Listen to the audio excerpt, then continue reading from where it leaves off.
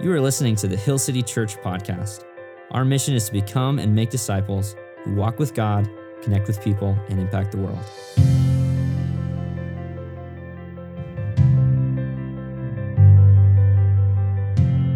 On September 25th, 2020, a man named Nathan Apodaca got into his 2005 Dodge Durango and he turned the keys because he had to go to work at the potato factory where he worked in Idaho Falls. He turned the keys and the car was dead. But instead of panicking and instead of calling a friend to give him a ride, he actually grabbed his trusty longboard and a jug of cran raspberry ocean spray juice. And he set off on his way to work. And on the way, he filmed the following video. And that video is pretty silly. It's just a video of Nathan, or as he goes by with his username, at Dogface208, cruising on the downhill ride to the potato factory, and he's chugging cran raspberry juice, and he's lip-syncing to the song Dreams by Fleetwood Mac. It's, as the kids say these days, a whole vibe. Now, that video, while it might seem silly, over the next 2 weeks, would be viewed on TikTok over 35 million times, getting 6.3 million likes. It went viral, and it attracted the attention of all sorts of celebrities and news stations. Ocean Spray actually tracked down Nathan and bought him a brand new truck. Even the drummer for Fleetwood Mac created a social media account so that he could recreate that video. And overnight, he became popular. He became social media famous, and now he has millions of followers, and he's able to monetize and make money off of social media. He has his own agent, and he's even taken a break from the potato factory. Now, why do I share that story with you? The reason I share that with you is today we're wrestling with this question: how do you want to be remembered? How do you want to be remembered? And one viral moment in Nathan Apodaca's life will put him down in history as the cranberry juice longboard guy. And for so many people, maybe that's the dream for them, especially younger people that grew up in the digital age where likes and comments are kind of a form of currency, where maybe for you, you want to be remembered as being popular. You want to be remembered as having a ton of followers, or maybe you want to be remembered as being successful, being rich, being beautiful, being handsome. Maybe for you, you want to be remembered as being a good friend, as being a good spouse, as being a loving father or mother, or maybe you want to be remembered as a faithful follower of Jesus. The reality is, one viral moment can gain you popularity, but it takes a lifetime to create a legacy. See, all it takes is one viral moment where you might be doing the most random thing, longboarding, drinking cran raspberry juice, to make you famous or to gain you popularity. But if you want to create a legacy, that doesn't happen overnight. Overnight, you could become the next, cranberry juice longboard guy or girl, but not overnight. You can't overnight become a great spouse or a good friend or a faithful follower of Jesus. Creating a legacy is the slow, quiet, consistent work of how we live our lives every single day. And in some ways, it takes more work than even blowing up on social media and becoming popular.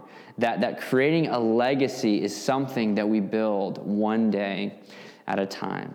Now, for King David, we're continuing our Prophets and Kings series. David and Goliath, who we talked about last week, David and Goliath, that was his viral moment. After David, this little shepherd boy, beat Goliath, he went viral. He became incredibly popular. This is what it says in 1 Samuel 18, verses 7 through 9. And the women sing to one another. So this is like, the social media of the day. It's what the women are saying about you. The women sang to one another as they celebrated.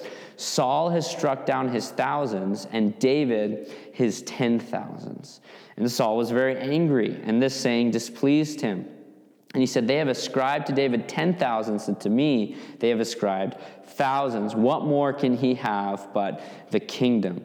And Saul eyed David from that day on. So King Saul, the reigning king in Israel, is jealous. He's jealous of this viral moment, this popularity that David seems to have gained. And for us, that was a very memorable story. I mean, most people could tell you at least the general idea of the story of David and Goliath. But the reason we still talk about David today and his lasting impact actually spans beyond this one moment of popularity. King David left a legacy. In fact, the great legacy that King David left, we learn about before we even meet the character of David in Scripture. Way back in 1 Samuel 13, verse 14, in Samuel's pronouncement of judgment upon King Saul, this is what he says: "The Lord has sought out a man after his own heart." And that's really the legacy that David left with his life. There's much to be said about King David being great, a godly leader, a great leader of people. And there's also some bad things to be said about David. We're going to look at one of David's greatest sins today as well. David had an eye for women, and he accumulated many wives for himself. So there are things that David did that weren't good. David was not perfect by any means. But there are also many great things that David did. We could talk about how David was courageous. He worshiped God with passion. He was generous. He had a keen sense of justice. He was a good shepherd, right? That's a good leadership skill, being a shepherd. All of those sorts of things. But today, really, what we're going to look at is what made David a man after God's own heart. And how can you and how can I learn to live our lives every single day, one day at a time, building a legacy, so that we would be known as a man or a woman, that we would be known as a church after God's own heart. And there are a number of different things that make David a man after God's own heart. But today, we're covering over 25 chapters in the biblical story, so we don't have time to take a deep dive on any one thing. But what I want to do is I just want to highlight three of the things that I think we see consistently throughout the life of David, three characteristics that make him a man after God's own heart. And as we look at each one of these three, we're going to see a practice for us and how we can be people after God's own heart as well. The first characteristic we see from David is David has mercy.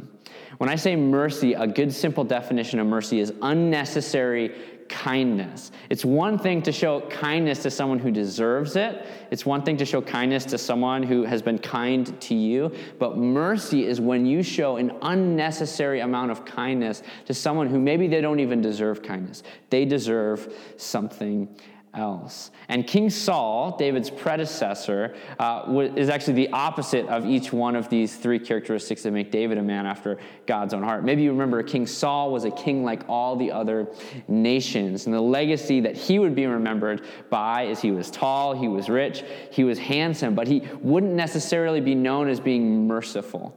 In fact, from that moment where David kills Goliath and Saul is jealous of David, Saul seeks to kill David for the rest of his life.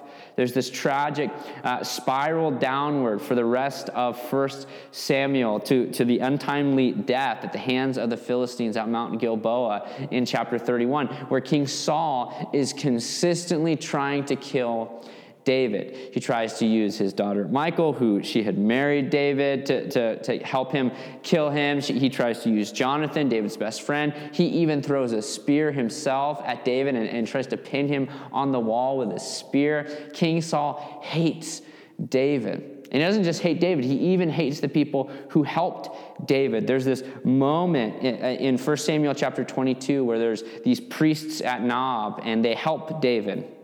They give him some bread to eat, and they even hand him Goliath's sword, which was being kept there in the place of worship. And what happens is David escapes Saul's hands once again, and Saul shows up, and he finds out the priests at Nob helped David, and he has 85 of these priests executed just for helping David. So that's the opposite. That's not unnecessary kindness. That's unnecessary evil. Unnecessary killing and violence that you consistently see from Saul. But from David, you see the opposite. There were numerous times throughout David's life where he actually had an opportunity to take the throne from Saul himself. One of those is in 1 Samuel chapter 24. David is hiding out with his mighty men. He has a group of about 600 warriors who are with him. It's not quite an entire army like King Saul had access to, but at least he has his group of fighting men.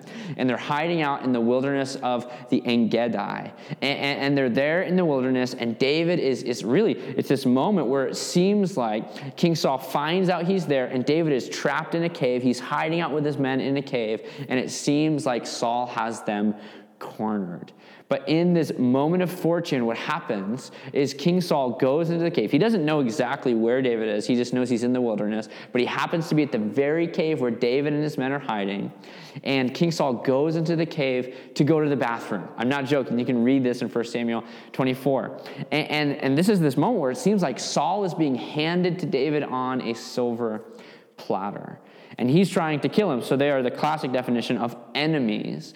And David's own mighty men, they tell him, this is it. This is your moment. God is giving you the kingdom. Go ahead and go and kill King Saul. And so David goes and he sneaks over to King Saul. We don't know if King Saul is still using the restroom, he's still going to the bathroom or what. But he goes over, and instead of killing him, he shows him mercy. He shows him unnecessary kindness, and he takes his sword and he cuts off a little bit of King Saul's robe. And then Saul and his soldiers, they go to leave, and David comes out of the cave, and he calls to King Saul, and he waves the cloth, and he shows him, I could have killed you, but instead of killing you, I showed you mercy. This is Saul's response in 1 Samuel 24:17. He said to David, you are more righteous than I, for you have repaid me good, whereas I have repaid you evil. Maybe there's someone in your life right now who you feel like they are mistreating you. They speak evil of you. They're adding evil to your plate.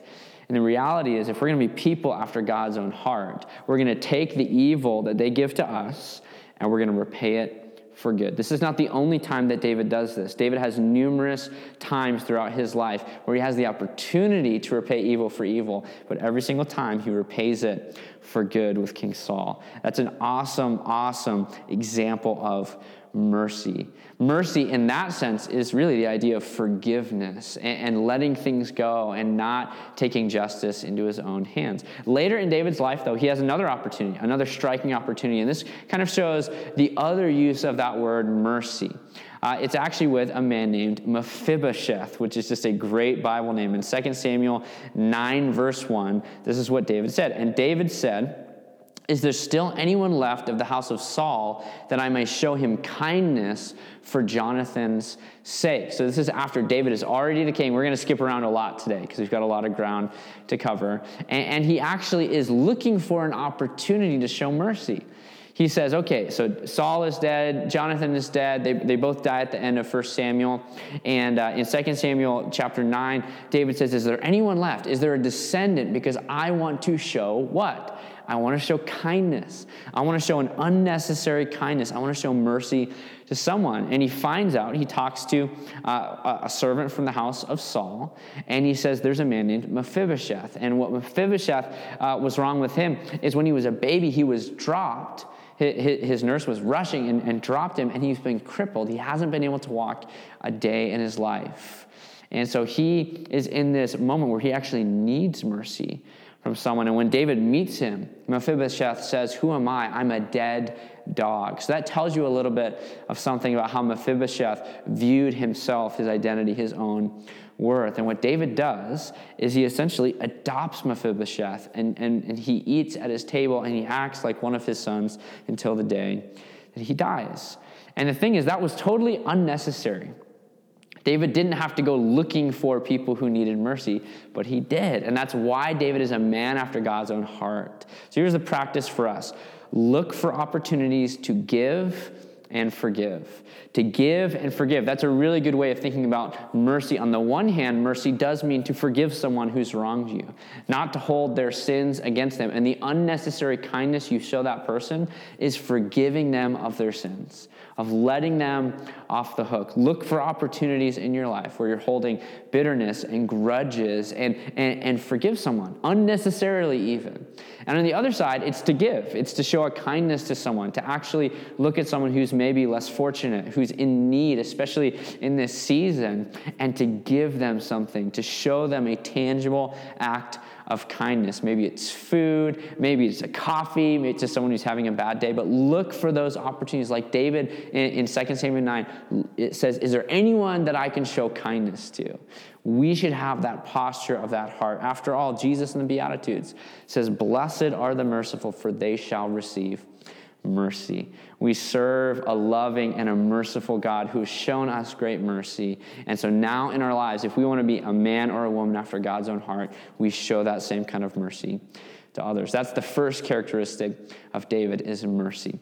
The second characteristic that I see in King David's life is this word obedience.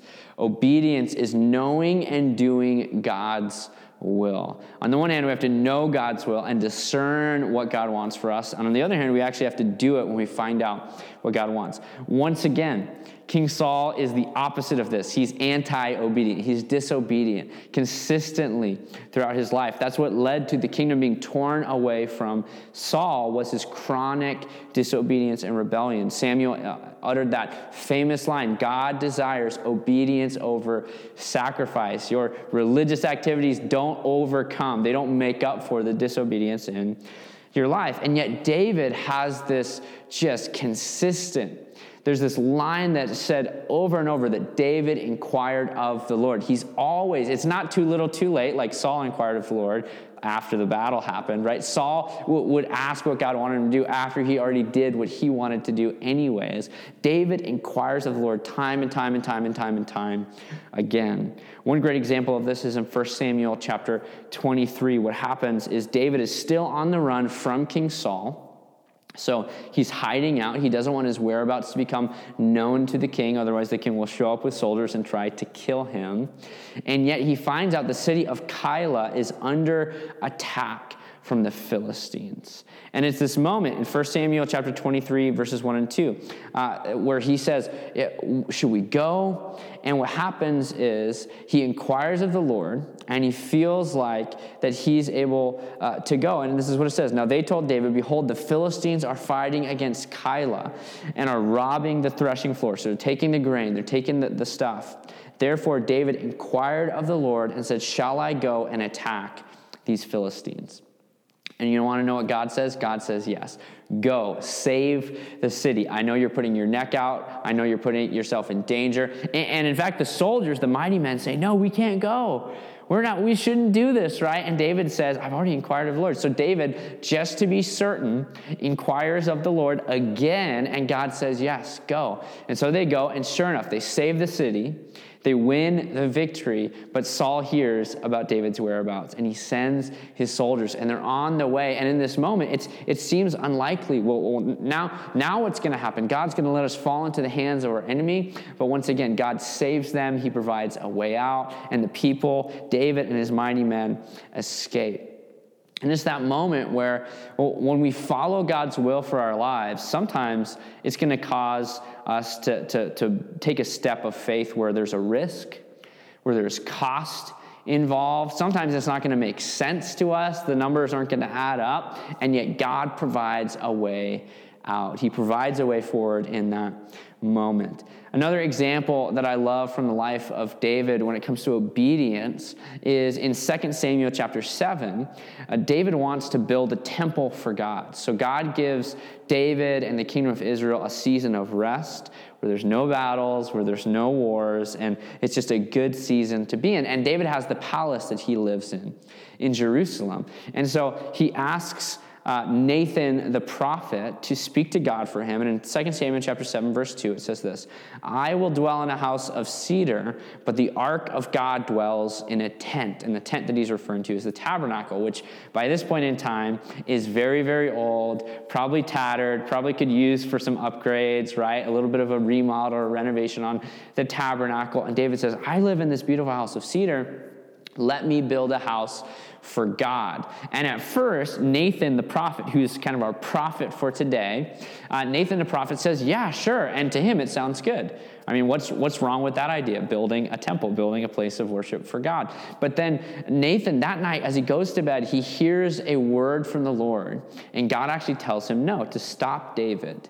And so Nathan goes back and he says, okay, I told you yes, but what I actually meant was no. God does not want you to build a temple. In fact, he's appointed that task for your son. That will be one of his major contributions to his kingship, is to be the one to build the temple. And then what happens is in 2 Samuel 7:16, there's this interesting prophecy about the future. It says this, and your house and your kingdom shall be made sure forever before me. Your throne shall be established forever. What God is saying through the prophet Nathan to David is not only don't build a temple, your son is going to do it. He makes this promise to him. He says, you want to build me a house? I'm going to establish your house forever. And so David is probably scratching his head. What in the world does that mean? What this teaches us is that God's ways and God's thoughts are higher than our ways, and they're higher than our thoughts. And what God meant when he said he would establish David's name and his house forever is he's talking about Jesus. He's talking about the one who would actually establish the kingdom of heaven on earth forever. Just look at the very first verse of chapter 1 of the New Testament, Matthew 1:1, the book of the genealogy of Jesus Christ, the son of David. And that's what God is thinking about. So David is thinking about literally his own lifetime, what he can do with his own resources for right now. And God, his thoughts and his ways, he's thinking way out. Jesus is going to be a descendant of David. And that is ultimately the one who established the kingdom of heaven forever. And so even though David had a good plan, it wasn't God's plan. And so God tells him no. And so for us, how we can embody obedience is we need to seek to know and do the will of God. And the way we do that, here's a simple practice for you, is just ask God the question, what do you want me to do? Ask God, what do you want me to do? And not just at one moment in time, not even just at that major crossroads where maybe you graduated high school. God, what do you want me to do? You graduated college. What do you want me to do? You're about to get married. What do you want me to do? We tend to pray and ask God's guidance in those big crossroads moments. But I wonder, what would happen every single day if on your way to work or before you even left your house, you had a quiet time, and in your prayer there was just this heart posture of, God, what do you want me to do today?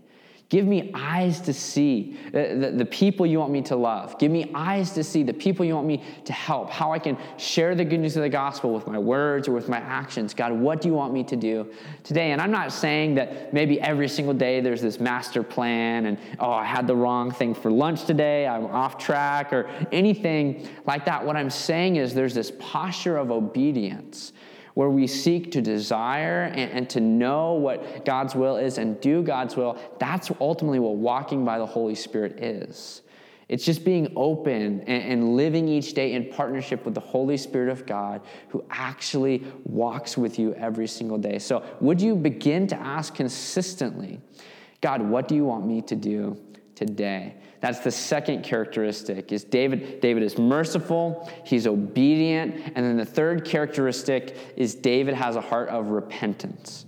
Repentance is what you do when you've disobeyed. So repentance is turning back to God. And this is one of the most famous stories about King David, where he has this tremendous, really kind of slow, long rise to power. He waits a long time to become king. He becomes king of just Judah for a little bit, and then ultimately all of Israel. And then he has this tragic fall, this tragic downfall. We'll pick up the story in 2 Samuel chapter 11, verse 1.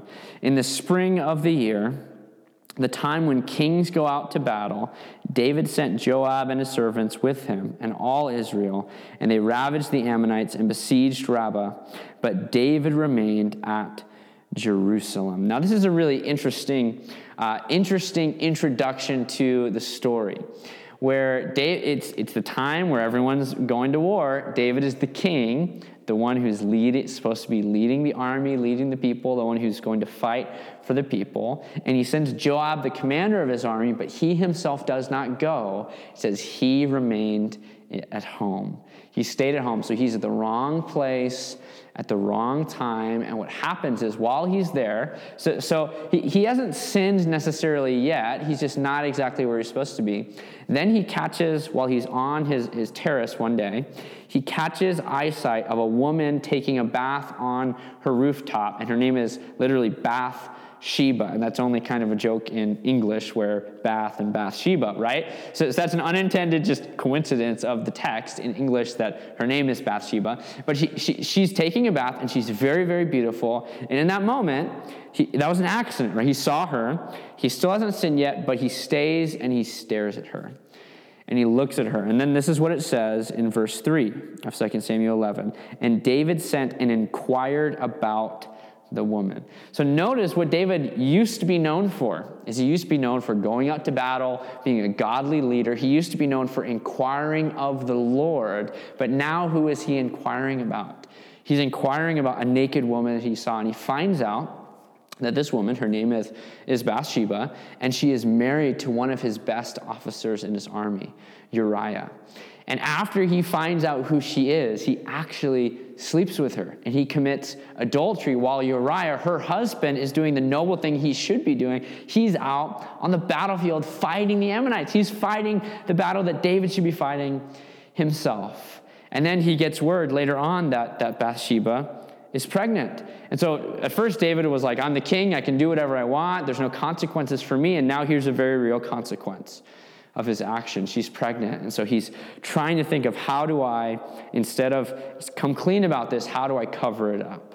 And he calls for Uriah to be sent home from the battlefield. And he tries to get Uriah to sleep with his wife so that he wouldn't know that the baby actually belongs to King David. But Uriah is such a noble soldier, and he's so loyal. He sleeps actually at the entrance of the king's house, where all the servants of the palace sleep. And then David even tries to get him drunk. And maybe if I get him drunk, maybe then he'll go home. But even when Uriah has had much to drink, he is still noble, he is still loyal, and he won't do it. And so David sends him back to the battlefield, but he sends a message with him to Joab, the commander of the army, that Joab is going to have Uriah go to the very front lines, and then he's going to pull back the rest of the troops. And what happens is David is essentially issuing a death sentence. And sure enough, his evil plan works. Uriah goes, he's fighting at the front lines, and then Joab gives the order, and all the soldiers, in fact, some of the soldiers don't even get the message as well. So there's now casualties that are caught in the crossfire, but sure enough, Uriah dies, and word comes back, and Bathsheba is absolutely devastated. And for us, what can happen is, we think about our sins, and let's just say these are matches, okay? These are some strike anywhere matches. What we tend to think about is our sins are just up to us. Like, it's just me, right? My sin only really has consequences for me. And what we don't always realize is that sin is actually damaging people around us. There is no such thing as an innocent sin, or a sin that you can just manage. And so there's multiple players. There's David, there's Bathsheba, now you have Uriah, and then you also have the baby, and you also have the different people in the army, the casualties in the army. So David might have thought, oh, my sin is just hurting me. But then pretty soon, Bathsheba is caught in that sin as well. And then all of a sudden, it's Uriah. And then all of a sudden, it's the baby. And all of a sudden, it's the other members of the army. And pretty soon what happens is sin burns like a wildfire. And it doesn't stop. I'm going to go ahead and put these out before I cause a fire down here. But what happens is we like to think, it's just that one match. It's just that one spark. And maybe the temptation is the spark of that sin. But what happens is sin gets out of control like a raging fire. and it damages and destroys anyone in its wake. There's this terrible series of events where this isn't just, David and committing adultery. All of a sudden, he's getting Uriah drunk. He's lying. He's killing. The soldiers who are there in the front lines also die, and the baby eventually dies as well. And what happens is God has to send Nathan the prophet once again to even show David that what he did was sin. So God sends Nathan the prophet, and he goes to David and he tells him this story, which, as we know, is just a story, but David thinks it's real. The story goes like this. There are two men, each who own sheep. One is a wealthy man, and he owns hundreds of sheep, and one is a very poor man, and he owns just one sheep. Now, we know that David has a soft spot for sheep because he used to be a shepherd boy. And the story goes like this. A visitor came and visited the rich man, and he wanted a meal. Instead of slaughtering and killing one of his sheep, what the rich man did is he goes and he steals the poor man's one sheep that he has, kills it, and feeds it to his visitor. And I want to read to you David's response to this. This is 2 Samuel chapter 12, verse 5. Then David's anger was greatly kindled against the man, and he said to Nathan, "As the Lord lives, the man who has done this deserves to die. And he shall restore the lamb fourfold because he did this thing, because he had no pity." Or we could say he had no mercy, right? David knows the character of this man is so evil. And then Nathan says this famous line in verse 7. Then Nathan said to David, "You are the man. You are the man." And David, he realizes all at once, we are so much better at judging others than we are at examining ourselves and our own sinfulness. And he was becoming furious. He was becoming angry at this made-up, imaginary story, a man who steals a sheep. He stole someone's wife. And he didn't just kill a sheep, he killed a human. He killed multiple humans for the sake of trying to cover up his lies. And David was so angry about this sheep, and he wasn't angry at all about his own sinfulness, blatant sin in the eyes of God. So here's the practice for us, because we can be just as guilty as David. Maybe we would say, I haven't done, as bad of things as we see in this story. But the reality is we ourselves are guilty of judging others and not examining ourselves. So here's the practice. Let your sin bother you. Let your sin bother you. We need to be just as angry about the sins in our lives as the evil and the sins that we see out there in the world. We need to be just as heartbroken about the sins in our lives, because the reality is that the sins in our lives, we might think it's just one match, but it's actually lighting fires and creating damage and destruction everywhere, and it's leaving our own souls burned and calloused. Even if you're saved, your sin still destroys. It still wreaks destruction and havoc wherever it goes. And in this moment, David has an option. He could do what King Saul used to do, which is to shift the blame, to blame someone else, to act like he didn't do anything wrong. But look at what it says David does in 2 Samuel chapter 12, verse 13. And David said to Nathan, "I have sinned against the Lord." No pretense, no shifting the blame. He just says, "I did it. I'm guilty." And Nathan said to David, "The Lord has also has put away your sin, and you shall not die." So David's confession, we can say, immediate repentance when he's confronted about his wrongdoing, God forgives him in that moment. Now, God's forgiveness doesn't always mean there's no consequences, because there are consequences, that the baby would eventually die, and Nathan the prophet even pronounces judgment that the sword shall never leave David's house. And the rest of David's kingship is kind of this sad story of this internal conflict and turmoil within his own household. And he does grow old, and he lives this long life and reigns and is king, but he kind of dies as a sad old man, having to put out all these battles with his children. But the reality is God genuinely forgives him in that moment. There are still consequences, but God forgives. And what this shows us is David's not a man after God's own heart because he was always perfect, far from it. But he's a man after God's own heart because even when he was imperfect, even when he sinned, he trusted God. He gave his life to God. He humbled himself before the Lord, and the Lord is the one who actually shaped and molded his heart. So here's our answer to the question: how do we become a man or a woman after God's own heart? Trust God with your life, and he will give you his heart. We trust God with our lives. We trust God with our lives. We put our faith in Jesus, and what happens is God will give you his heart. We don't receive God's heart by earning it, by just trying to, self-help. It's not just something that we can try to do, but we need to receive a new heart from God. And today can be the day that for the very first time you can do that. You can be forgiven today, regardless of what you've done, no matter how bad you think your sins are. The reality is that Jesus is not just the Son of David, he's also the Son of God. He didn't just descend from the lineage of King David. He actually descended from heaven to earth. And he's the Son of God who lived a perfect life and died on the cross for your sins so that you could be forgiven. He was obedient to the point of death, just like David was obedient, but Jesus was obedient to the point of death, even death on a cross. You think David was merciful. Jesus is merciful, and he's the good shepherd, and he cares about you, and he wants to forgive your sins, and he wants to lead your life. So today can be the day that you trust God with your life, and God gives you his heart.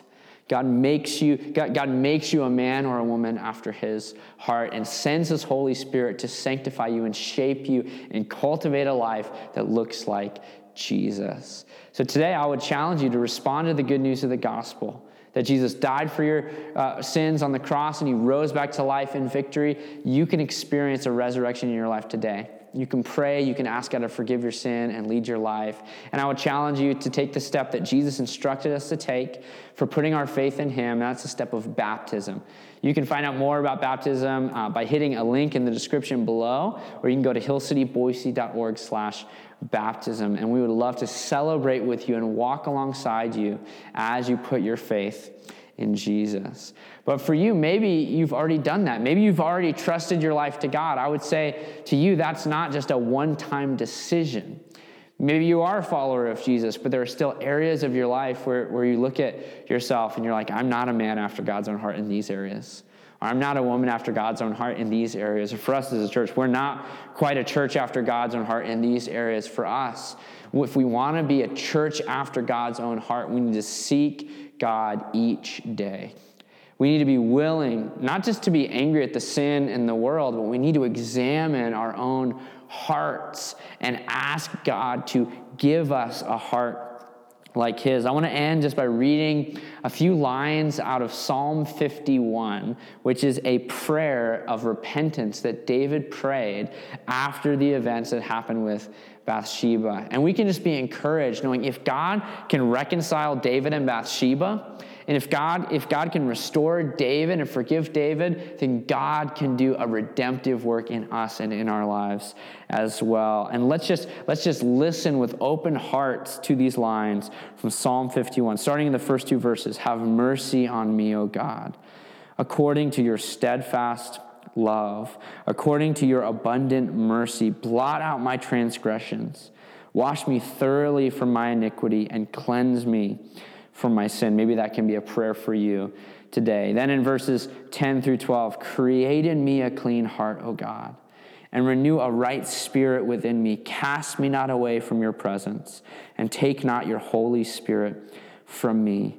Restore to me the joy of your salvation and uphold me with a willing spirit. I don't know if you remember, but God actually withdrew his spirit from Saul. And so when David says, don't take your Holy Spirit from me, he's asking God not to punish him like God punished Saul, and to forgive him and to give us that heart. That clean heart before God is not something that we scrub clean. It's something that God gives to us. And then in verses 16 and 17, for you will not delight in sacrifice, or I would give it. For you will not be pleased with a burnt offering. The sacrifices of God are a broken spirit, a broken and contrite heart, O God, you will not despise.